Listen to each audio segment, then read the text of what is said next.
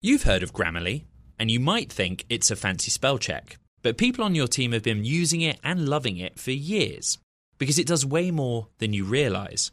Grammarly is a secure AI writing partner that works seamlessly across apps and websites and can write an instant first draft in a few clicks, not a few hours. When every word your team writes is clear, concise, and on brand, companies can save 19 days per employee per year. Learn what better writing can do for your company at Grammarly.com. Grammarly. Easier said, done.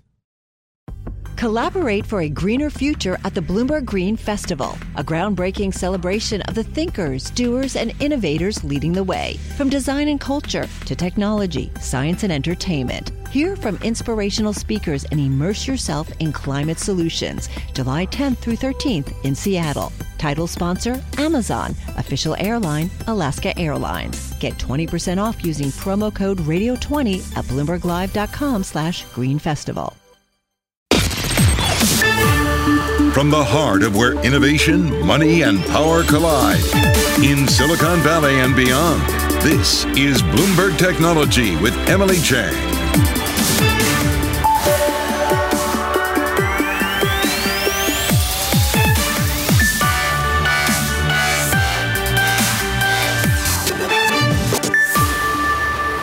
Chang in San Francisco, and this is Bloomberg Technology. Coming up in the next hour, summer travel helped boost Airbnb to a record quarter, but expectations are even higher for the current quarter. I'll talk to CEO Brian Chesky about investors raising the stakes. Plus, Michael Saylor's next chapter. The MicroStrategy co-founder is stepping down as CEO to focus on, wait for it, more Bitcoin. Saylor joins us later to talk about why he's making moves in a continuing crypto winter. And despite record inflation and pressure on consumers, SoFi had better than expected results, bucking a bad news trend for fintech. CEO Anthony Noto will share his view on the macro environment and spending plans as competitors like Robinhood start a massive round of layoffs. We will get to all of that in a moment, but first, Airbnb, as I'd said, just notched its best second quarter revenue ever. The home sharing giant says it's only going to get better. The travel rebound has given hosts more pricing power, with average daily rates now 40% higher than pre-pandemic. Airbnb chair and CEO Brian Chesky joins me now. So Brian, I have to ask you about the market reaction here because shares opened down. They've pared most of their losses for the day, but they're still down 30% so far this year. What do you think investors are missing? I think there's a lot of uncertainty on travel right now. And, but I think the best thing we can do is just continue to tell our story. Our revenue was up 58% year over year. We generated $800 million of free cash flow in the quarter, nearly $3 billion in the last year. And I think one of the things we shared with investors is that our bookings actually accelerated from June to July. So I think one of the things we saw is that there's a lot of demand for Q3, Q4 summer travel. And, we're focused on things we can control. So that's what we're doing.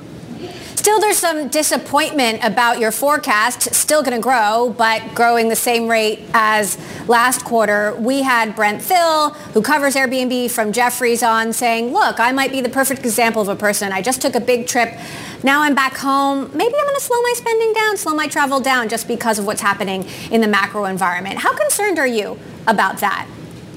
We're not too concerned right now about the macro environment. One of the things we learned was 2 years ago, we experienced something that we think is going to be much worse than this current macroeconomic environment. When the pandemic hit, our business dropped 80% in 8 weeks. But the thing that was remarkable is what happened next. We recovered really faster than any other travel company. And that's because our model is adaptable. We have nearly every type of space and nearly every type of community. So whatever happens to the economy, people, I think, are still going to want to live on Airbnb. They're still going to want to travel. If they want to save money, Airbnb is a great way to do that. And, we're great for crossing borders. We're great with urban travel, but we also are great for non-urban destinations. So if you want to get in a car and travel nearby, we work for that as well. So I think we're a very adaptable model. And in a difficult economic time, what I remind people is we're actually born in a recession. During that period of time, during the financial crisis, people turned to Airbnb to become hosts. People wanted to save money and seek the value that they got from Airbnb. So we're actually feeling really positive right now.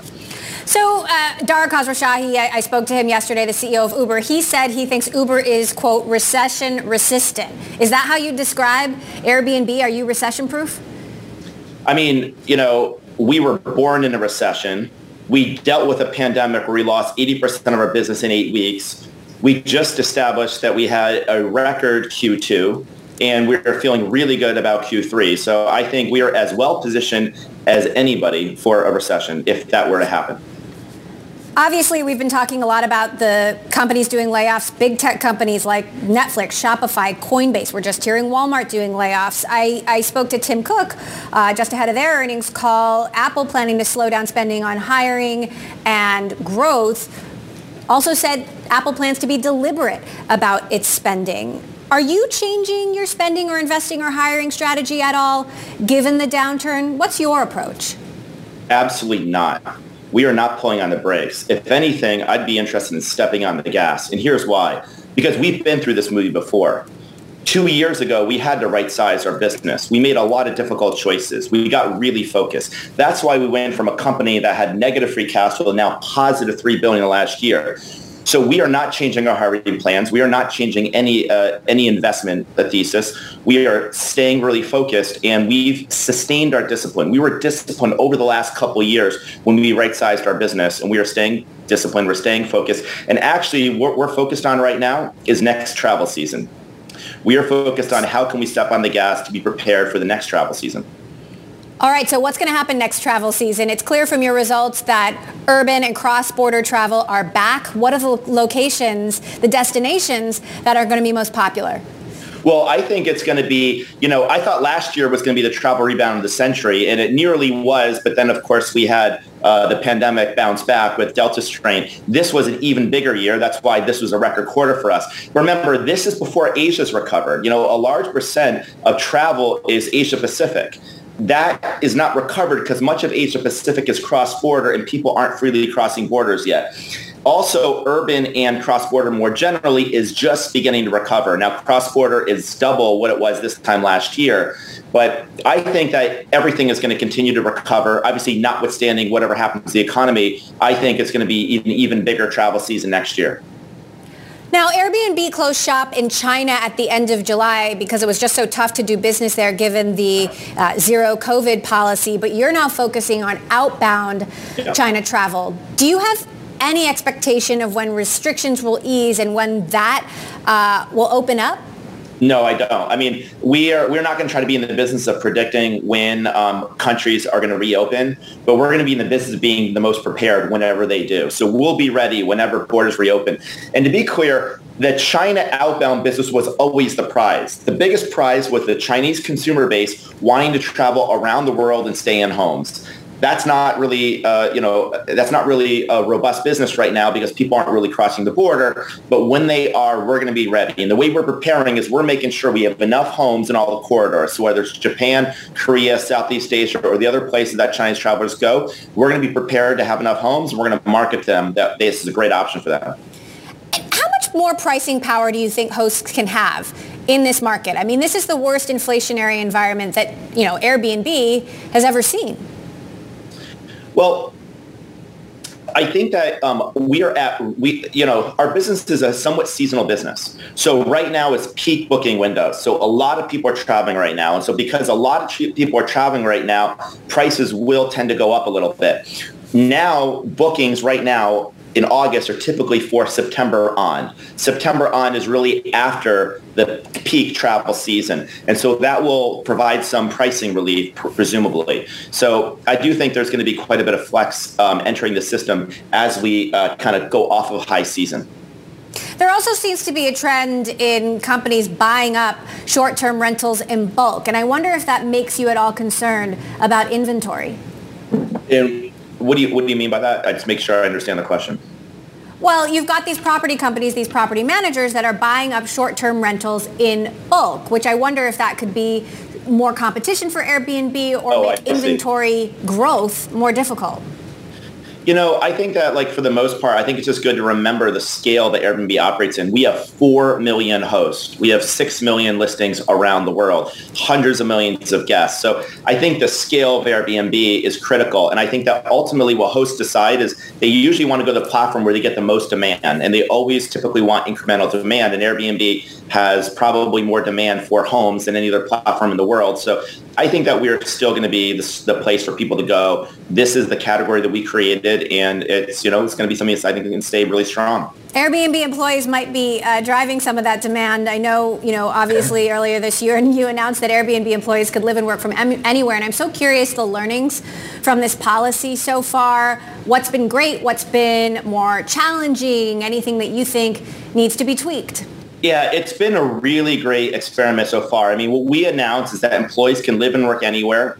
We won't change their pay if they move within the country, and we are going to make it easier for them to travel and work from up to 170 different countries. What we found is that, number one, the reaction was incredibly amazing. We've actually had hundreds of thousands of people visit our jobs page, so clearly people want this. I think it's going to open up access to tons of talent all over the world.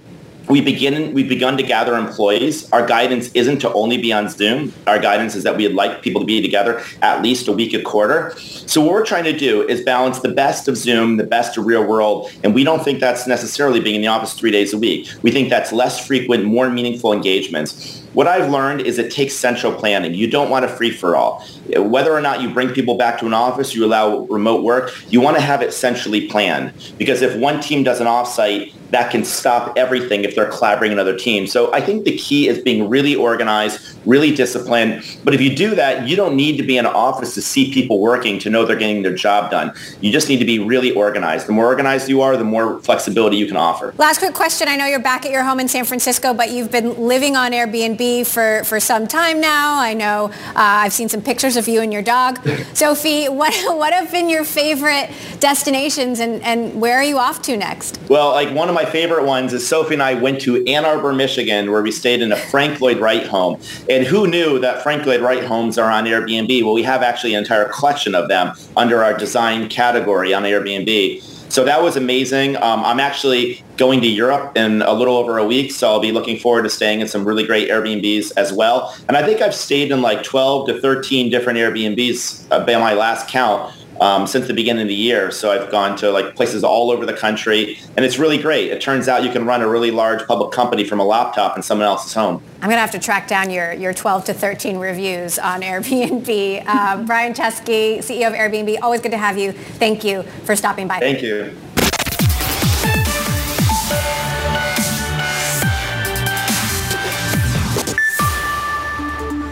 House Speaker Nancy Pelosi ended her visit to Taiwan, pledging the U.S. would not abandon its commitment to the democratically elected government. China reacted, announcing a series of military exercises and trade sanctions on Taiwan. Our Bloomberg News political director, Jody Schneider, joins us now from Washington. So, Jody, what do you make of this trip and the way that it has played out? Well, it's interesting, Emily, because before the trip, we were hearing a lot of threats from China, from President Xi Jinping directly, and from Chinese officials who warned of grave consequences if Nancy Pelosi made that trip to Taiwan. Xi Jinping, the president himself, said that there would be, that the U.S. and Taiwan would get burned if that happened. But now she went. She got there safely. She spent the night. She met with Taiwan's president and some other government officials and left. Said a lot of things about the U.S. commitment to Taiwan.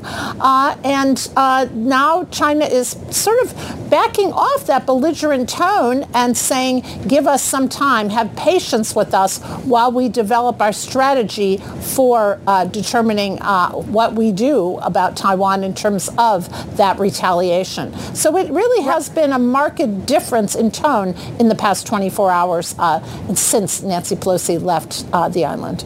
How are we expecting China to retaliate? We spoke to an analyst yesterday who said we're not going to see it right away, but you're going to see them hold this against certain companies, and this is going to play out over years, not days. Yeah, I think that's probably right. China is famous for its, having a long view in terms of geopolitical kinds of things and certainly political kinds of events. One thing, there's two different categories. One is military. And while no one expects that China and Xi Jinping are going to try to do something that could be, that would be very dramatic to try to unify Taiwan with the mainland, we do expect that things like missile missile tests and military drills will certainly be part of this. And they've already announced that. They've said that missile tests could occur at any time to kind of showcase the strength of China's army and China's defense forces. And then also these drills, which they've said will start soon. So I think we will see some of that, but also economic. The thing about some of these military drills is these could disrupt the Taiwan airspace, and Taiwan today complained about that, saying they wouldn't be able to have commercial flights and operate the same kind of way. Also, shipping could be disrupted, and China made some announcements today already about how they would not send some products to Taiwan. Also, as you know, tariffs, and it could become economically punitive in some categories of goods. So that could be a real way to try to punish Taiwan. So I think we will see this more over time, and perhaps a variety of strategies being used to try to squeeze Taiwan. Interesting. Okay, lots of complicated dynamics to continue to watch play out over years. Jody Schneider, our Bloomberg political director, thank you. All right, coming up, more companies moving out of San Francisco, including one of the most prominent venture capital firms in tech. That story next. This is Bloomberg Technology. What if everyone at work were an expert communicator? What if every doc, message and email they wrote was perfectly clear and concise? Inbox numbers would drop, customer satisfaction scores would rise, and everyone would be more productive. That's where Grammarly comes in. Grammarly is a secure AI writing partner that understands your business and can transform it through better communication. Companies that use Grammarly save an average of 19 days per employee per year. That's because with Grammarly's AI, what used to take a few hours only takes a few clicks, like generating an instant first draft in your company voice, or tailoring a message to your specific audience and goals. And Grammarly's personalized on-brand writing help is built in everywhere your team works, across 500,000 apps and websites. Plus, it's safe, secure, and already IT approved. Join 70,000 teams who trust Grammarly with their words and their data. Learn more at Grammarly.com. Grammarly. Easier said, done. Collaborate for a greener future at the Bloomberg Green Festival, a groundbreaking celebration of the thinkers, doers, and innovators leading the way. From design and culture to technology, science, and entertainment. Hear from inspirational speakers and immerse yourself in climate solutions. July 10th through 13th in Seattle. Title sponsor, Amazon. Official airline, Alaska Airlines. Get 20% off using promo code radio20 at bloomberglive.com/greenfestival.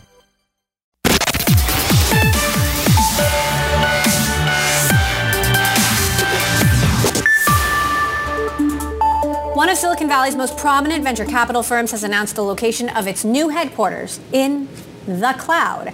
Andreessen Horowitz is the latest in a mass exodus around the Bay Area since the pandemic. But as companies relocate, Silicon Valley still remains the top draw for venture capital dollars.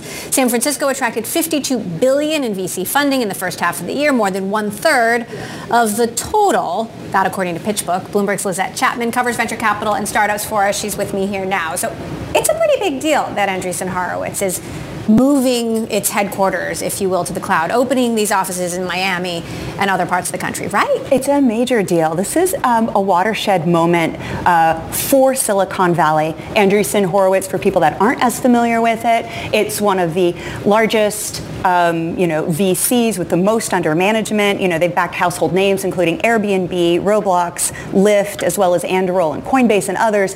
And they employ more than most other VC firms. So for them saying, hey, we no longer need to be in Silicon Valley, green lights that practice for founders who are already finding that working remotely works really well. So is this the start of a trend?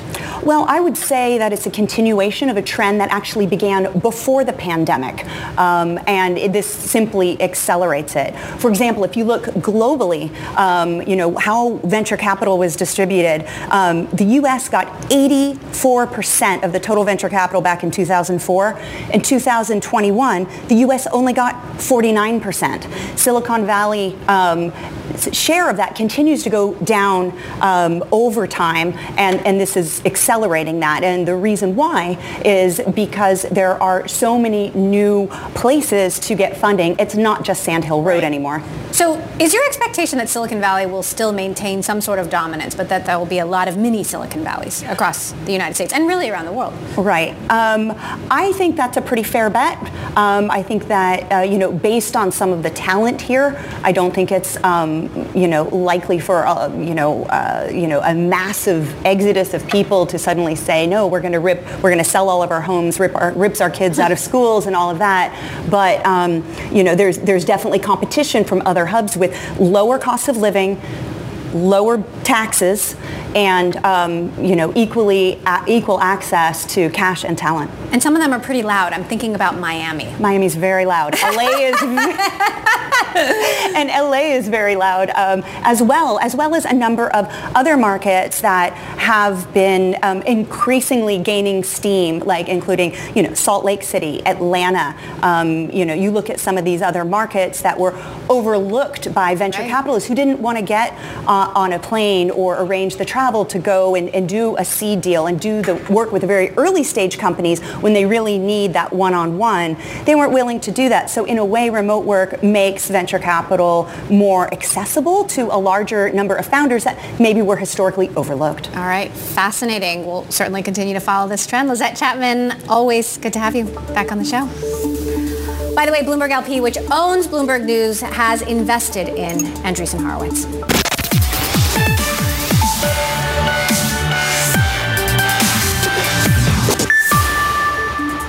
Welcome back to Bloomberg Technology. I'm Emily Chang in San Francisco. Many fintech stocks have gotten clobbered in the first half of the year, lagging the S&P 500 with growth slowed by COVID. Add to that rising interest rates, pressuring payment stocks, and fears over a U.S. recession. It all raises the question of which payment stocks are best positioned to weather the downturn. Our Ed Ludlow back with us. Ed, what do you think? Yeah, well, SoFi, kind of case in point, right? Look at the numbers, up 28%, biggest jump in the stock since January 2021, fourth straight day of gains, a really strong top-line growth. Adjusted net revenues up 50% year on year, eighth consecutive quarter of positive EBITDA. Bring up the numbers, Mr. Director, and let's look at what the street was really paying attention to, which was this strong guidance for the rest of the year, showing growth for the second half of this year despite changing market and economic conditions, market volatility.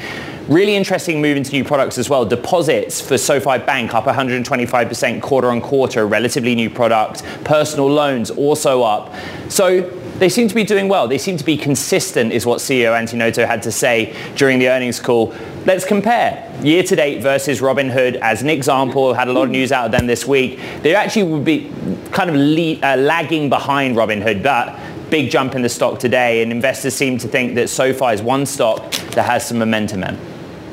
Ed Ludlow, thank you. I want to stick with SoFi now and bring in CEO Anthony Noto himself. Anthony, great to have you back with us. So look, strong earnings, you're bucking the trend here. How do you explain this big uptick in deposits? Sure. Thank you for having me, Emily. The big uptick in deposits reflects the fact that for the first time this quarter, we had our national bank open.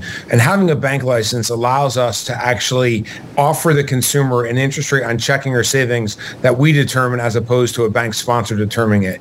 And we've taken an approach where we really want to be the primary relationship with our members. We want them to be with us for all the major financial decisions they make in their lives and all the days in between. In order to be that primary relationship, we really need to be the place they do their direct deposit. So we're offering them 1.8% interest if they do direct deposit with us. And that's on checking. No minimum balance, no restricted on spending. They could spend when they want. They just have to do direct deposit with us. And that's allowing us to use those deposits to fund their loans at a much lower cost. And so the two businesses are really synergistic. A higher interest rate in checking gives us more deposits at a lower cost, so we can lend more to more people, and it drives a great virtuous circle. Now, I know you're expecting strong growth in the second half, but, you've got a recession looming. We've got all these dire warnings from policymakers, from other CEOs. What are you preparing for? Sure. Well, we've been preparing for a war since March of 2020. When the global pandemic hit, the president of the United States told federal student loan borrowers they didn't have to continue to make payments on those federal student loans as part of the CARES Act. And that was incredibly important for our country. Well, that had a negative impact on our student loan refinancing business. If you're not paying your student loans, there's no motivation to refinance into a lower rate. So that business went from generating about $2.1 billion in originations 2.5 years ago in Q1 of 2020 to only $400 million this quarter. Well, the reason we've been able to drive record revenue growth this quarter and the prior 3 quarters is because we're a one-stop shop for the consumer's financial needs. So we have businesses that can operate and overcome challenges in one area to another area. As an example, our technology platform business, we're building out the AWS fintech through 2 companies, Galileo and Technisys.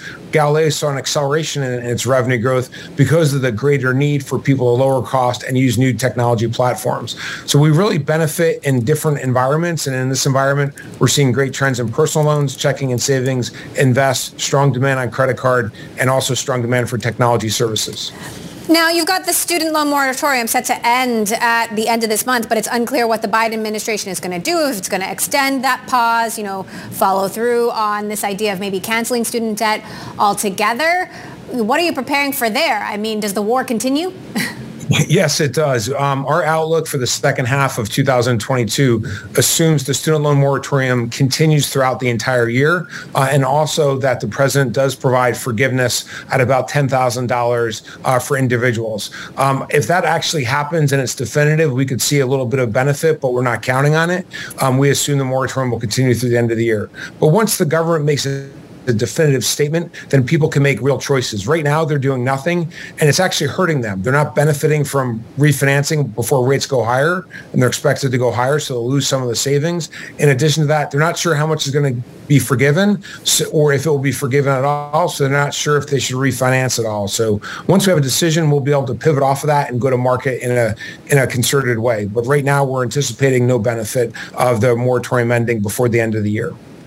Meantime, we still have what seems to be a deteriorating macro environment. Walmart just announced more layoffs today.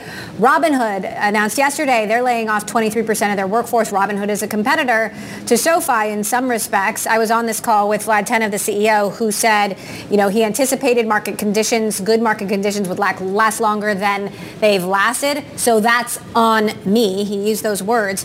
What's your own approach to hiring and other costs? I mean, is there any chance this is coming for you?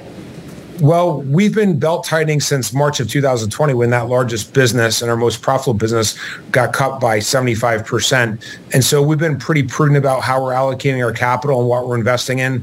We've delivered 8 consecutive quarters and 3 quarters in a row of record revenue. And we hit GAAP profitability in our bank for the first time this quarter. And that's because of a prudent relationship between how much we invest, what risk we're willing to take, and also dropping it to the bottom line. So we endeavor to drop about 30% of incremental revenue to profits and reinvest 70%. That keeps us disciplined on the cost side of the equation and not build up a fixed expense that we can't cover with incremental revenue.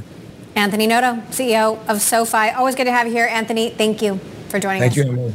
All right, coming up, Michael Saylor stepping down as CEO of MicroStrategy, but it doesn't necessarily mean the end of the Bitcoin era. We're going to hear directly from him about that and much more coming up next. This is Bloomberg. What if everyone at work were an expert communicator? What if every doc, message, and email they wrote was perfectly clear and concise? Inbox numbers would drop, customer satisfaction scores would rise, and everyone would be more productive. That's where Grammarly comes in. Grammarly is a secure AI writing partner that understands your business and can transform it through better communication. Companies that use Grammarly save an average of 19 days per employee per year.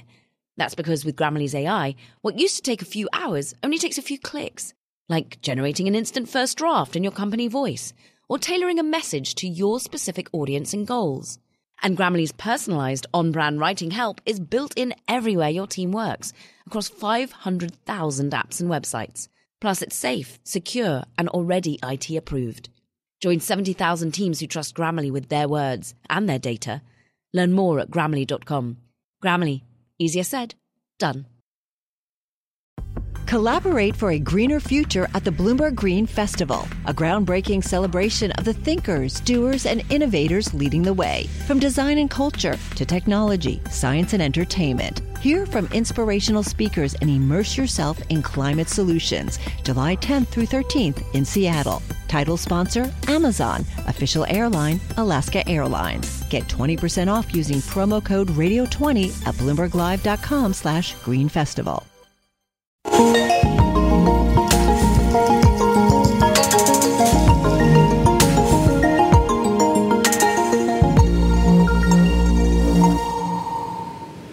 MicroStrategy is changing up its leadership. Michael Saylor, who co-founded the company in 1989, is giving up his CEO title, saying he will increase his advocacy efforts for holding Bitcoin.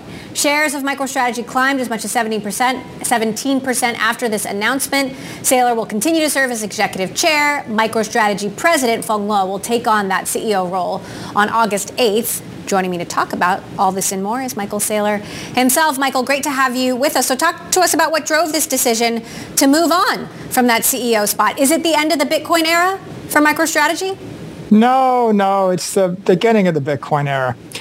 We got into Bitcoin about 2 years ago, and it's been a story of great success. The stock is up 123%. We outperformed Bitcoin. We did 3x as well as any other enterprise software company, about 3x as well as any other big tech company. So the shareholder returns have been better than any competitive stock or any competitive asset class. And most importantly, our balance sheet has swelled. We've increased our enterprise value by more than 730%, in essence, from $600 million to $5.5 billion over that 24-month time frame. So now we've got to the next point in our development where we've decided we wanted to have a full-time world-class CFO. And we also wanted to bring one more person in the management team. So Andrew Kang joined us in May as CFO. Phong Le had been the president and CFO of the company. And when Andrew joined, that opened up the door for us to make Phong the president and CEO, and for me to move to the role of executive chairman of the company. Now, some people have written in the news that somehow this is related to our quarterly result or this large impairment charge we took in Q2. It's totally unrelated. The fact is, I've been working with Phong on CEO succession for about 4 years now, and it's always been part of the plan. We finally got to the point where we had Andrew, our new CFO, on board, and we could actually make the change, and Phong could be CEO. So I think that the market's responding to the fact that now instead of 2 executives, Saylor and Phong Le, we have 3 executives. And it allows me to do what I like to do, which is Bitcoin advocacy, Bitcoin acquisition. I'll continue to provide oversight for Bitcoin acquisition as the chair of the investments committee of the board. I'll stay as the chair of the board. And it means Phong, who has been the president and the chief operating executive, he'll just be running the day-to-day business. And Andrew, who's world-class CFO, will be here to help us pursue all of our financial strategies. Okay, so just for the record then, to those who are speculating that you were pushed out of this role, is there any truth to that? No. First of all, it's my idea, Emily. And second of all, some people say it's their idea. I'm the controlling shareholder of the company. I have the majority of the voting stock. And so I've been planning to place Phong as the CEO since we made him chief operating officer. That was like 2018. And we made him president in 2020. And at that point, he was running sales, marketing, technology, services, pretty much everything. And he was the CFO. And so that was his 2 years to get comfortable in that role. And we couldn't elevate him to CEO until we had another CFO. It's totally inappropriate to have a CEO and CFO as one person in a publicly traded company. So the catalyst for this is when could I find a CFO, and when would Phong have had the time to season in the role? And both of those things, the plan predates my infatuation with Bitcoin, Emily. It goes back that far, many years. All right. Still, MicroStrategy lost $1 billion due to your Bitcoin holdings. It's underperforming, the biggest tech companies that are also underperforming. How do you square that? How much is too much for you, or when will it ever be too much? Okay, well, first of all, it's a non-cash, indefinite, intangible loss. The number that matters to our shareholders is 129,699. That's the number of Bitcoin we hold on our balance sheet. And as I've just laid out, over a 2-year period, our strategy outperformed the NASDAQ by a factor of 10. So we are volatile in the near term, more volatile than a lot of things, but volatility is the price you pay for performance. We could have chosen a more conventional path in August of 2020 and just given $500 million back to the shareholders and operated an enterprise software company that would have been worth about $60 a share. But there's no way we could have achieved superior shareholder returns if we weren't willing to take a risk and embrace that volatility. So the result, as you can see it, is the stock is above $300 a share. It gyrates. We have more volatility in 1 hour, Emily, than we had in 12 weeks before. But I embrace the volatility because the alternative would be we're dead money and no one cares about us. Now, even Tesla sold 75% of its crypto holdings. And on that day that Tesla announced it, you tweeted, if you sell 75% of your Bitcoin, you only have 25% of your Bitcoin left. Is Elon Musk wrong? Such a sad day for Tesla. It's, we all regret having chosen great assets. All of my investment mistakes in my entire career where I bought a good thing and then I sold it too soon. And there's never going to be more than 21 million Bitcoin. In 100 years from now, there'll be no more than 21 million Bitcoin. So I think that it's a buy and hold strategy. I think that, Tesla has many other issues that I am not privy to. So it's not my place to criticize them. But I do think that acquiring and holding high-quality property forever is a good investment strategy, and Bitcoin, in my opinion, is the highest quality property in the world. Now, a housekeeping question. You filed with the SEC to issue 450,000 shares as part of an employee benefit plan. Is that going to the new CEO, to you, to other employees? No, there will be a stock option grant to the new CEO. It's 60,000 shares. But the rest goes to the employees, not to me. I haven't had any stock option grants since 2013, and I work for $1 a year. So we have made a concerted effort to make sure that nearly all of our employees have either stock options or restricted stock units. And that way they share in our Bitcoin strategy success as well as our enterprise business intelligence strategy success. And that's been a highly successful motivational program. It's cut our attrition in half and been great for morale. So look, I know Bitcoin supporters have been arguing for a decade that, decentralized cryptocurrency would dethrone the U.S. dollar. It hasn't happened yet. Will that happen? No, I don't think it'll happen. But what I do think is there's incredible consensus that the entire world wants a digital dollar, like a stable coin, like Circle or Tether. And they want it because their currencies are collapsing, and 8 billion people would like to have dollars on their Android phone. And I also think there's a consensus that a digital commodity like Bitcoin is a really important asset to stand alongside things like gold or oil or land. And there's incredible demand for that sort of digital property in the world. And so I think Bitcoin is going to grow as an asset class as it's legitimized and embraced as an asset class. I think it'll coexist alongside other assets. And I think that there will always be fiat currencies from strong, well-run nation states. But Emily, it is true that in places like Sri Lanka and Venezuela and Nigeria, their currencies are collapsing. And those citizens are going to use the dollar as a medium of exchange for the near term. And if you want a long-term store of value, and I'm saying looking out 4 years or longer, you want property. And Bitcoin is, of course, that long-term digital property you want to hold as a store of value. All right. Michael Saylor, always good to have you, Michael. Thank you.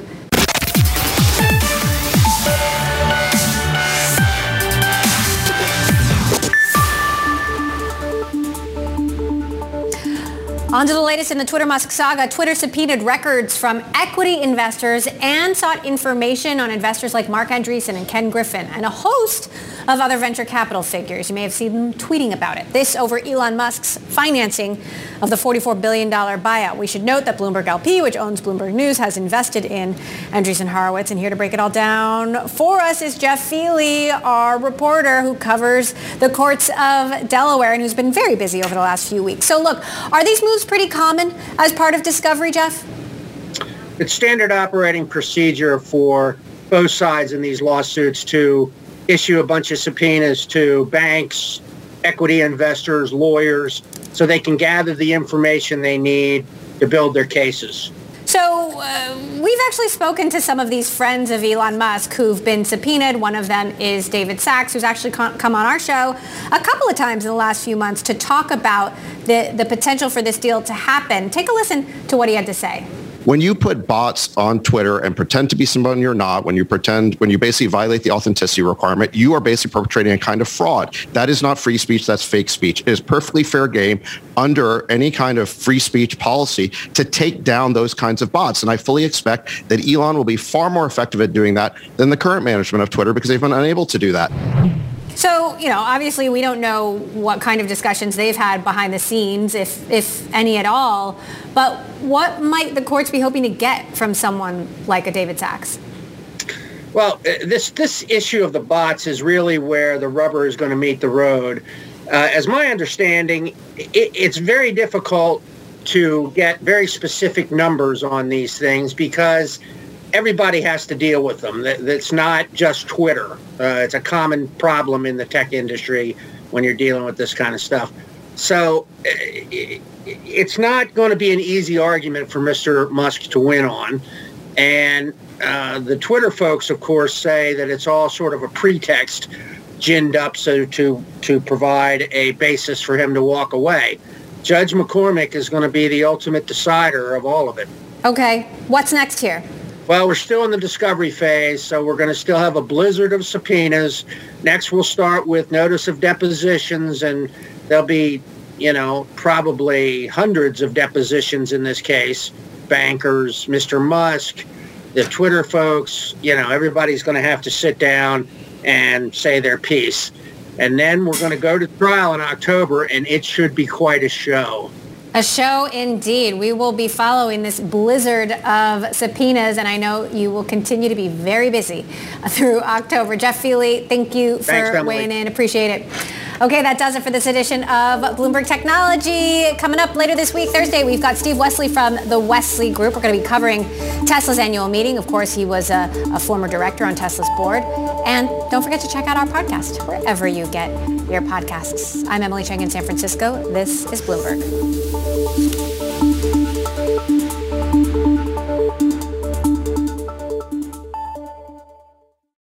Collaborate for a greener future at the Bloomberg Green Festival, a groundbreaking celebration of the thinkers, doers, and innovators leading the way. From design and culture to technology, science, and entertainment. Hear from inspirational speakers and immerse yourself in climate solutions. July 10th through 13th in Seattle. Title sponsor, Amazon. Official airline, Alaska Airlines. Get 20% off using promo code radio20 at BloombergLive.com/Green Festival.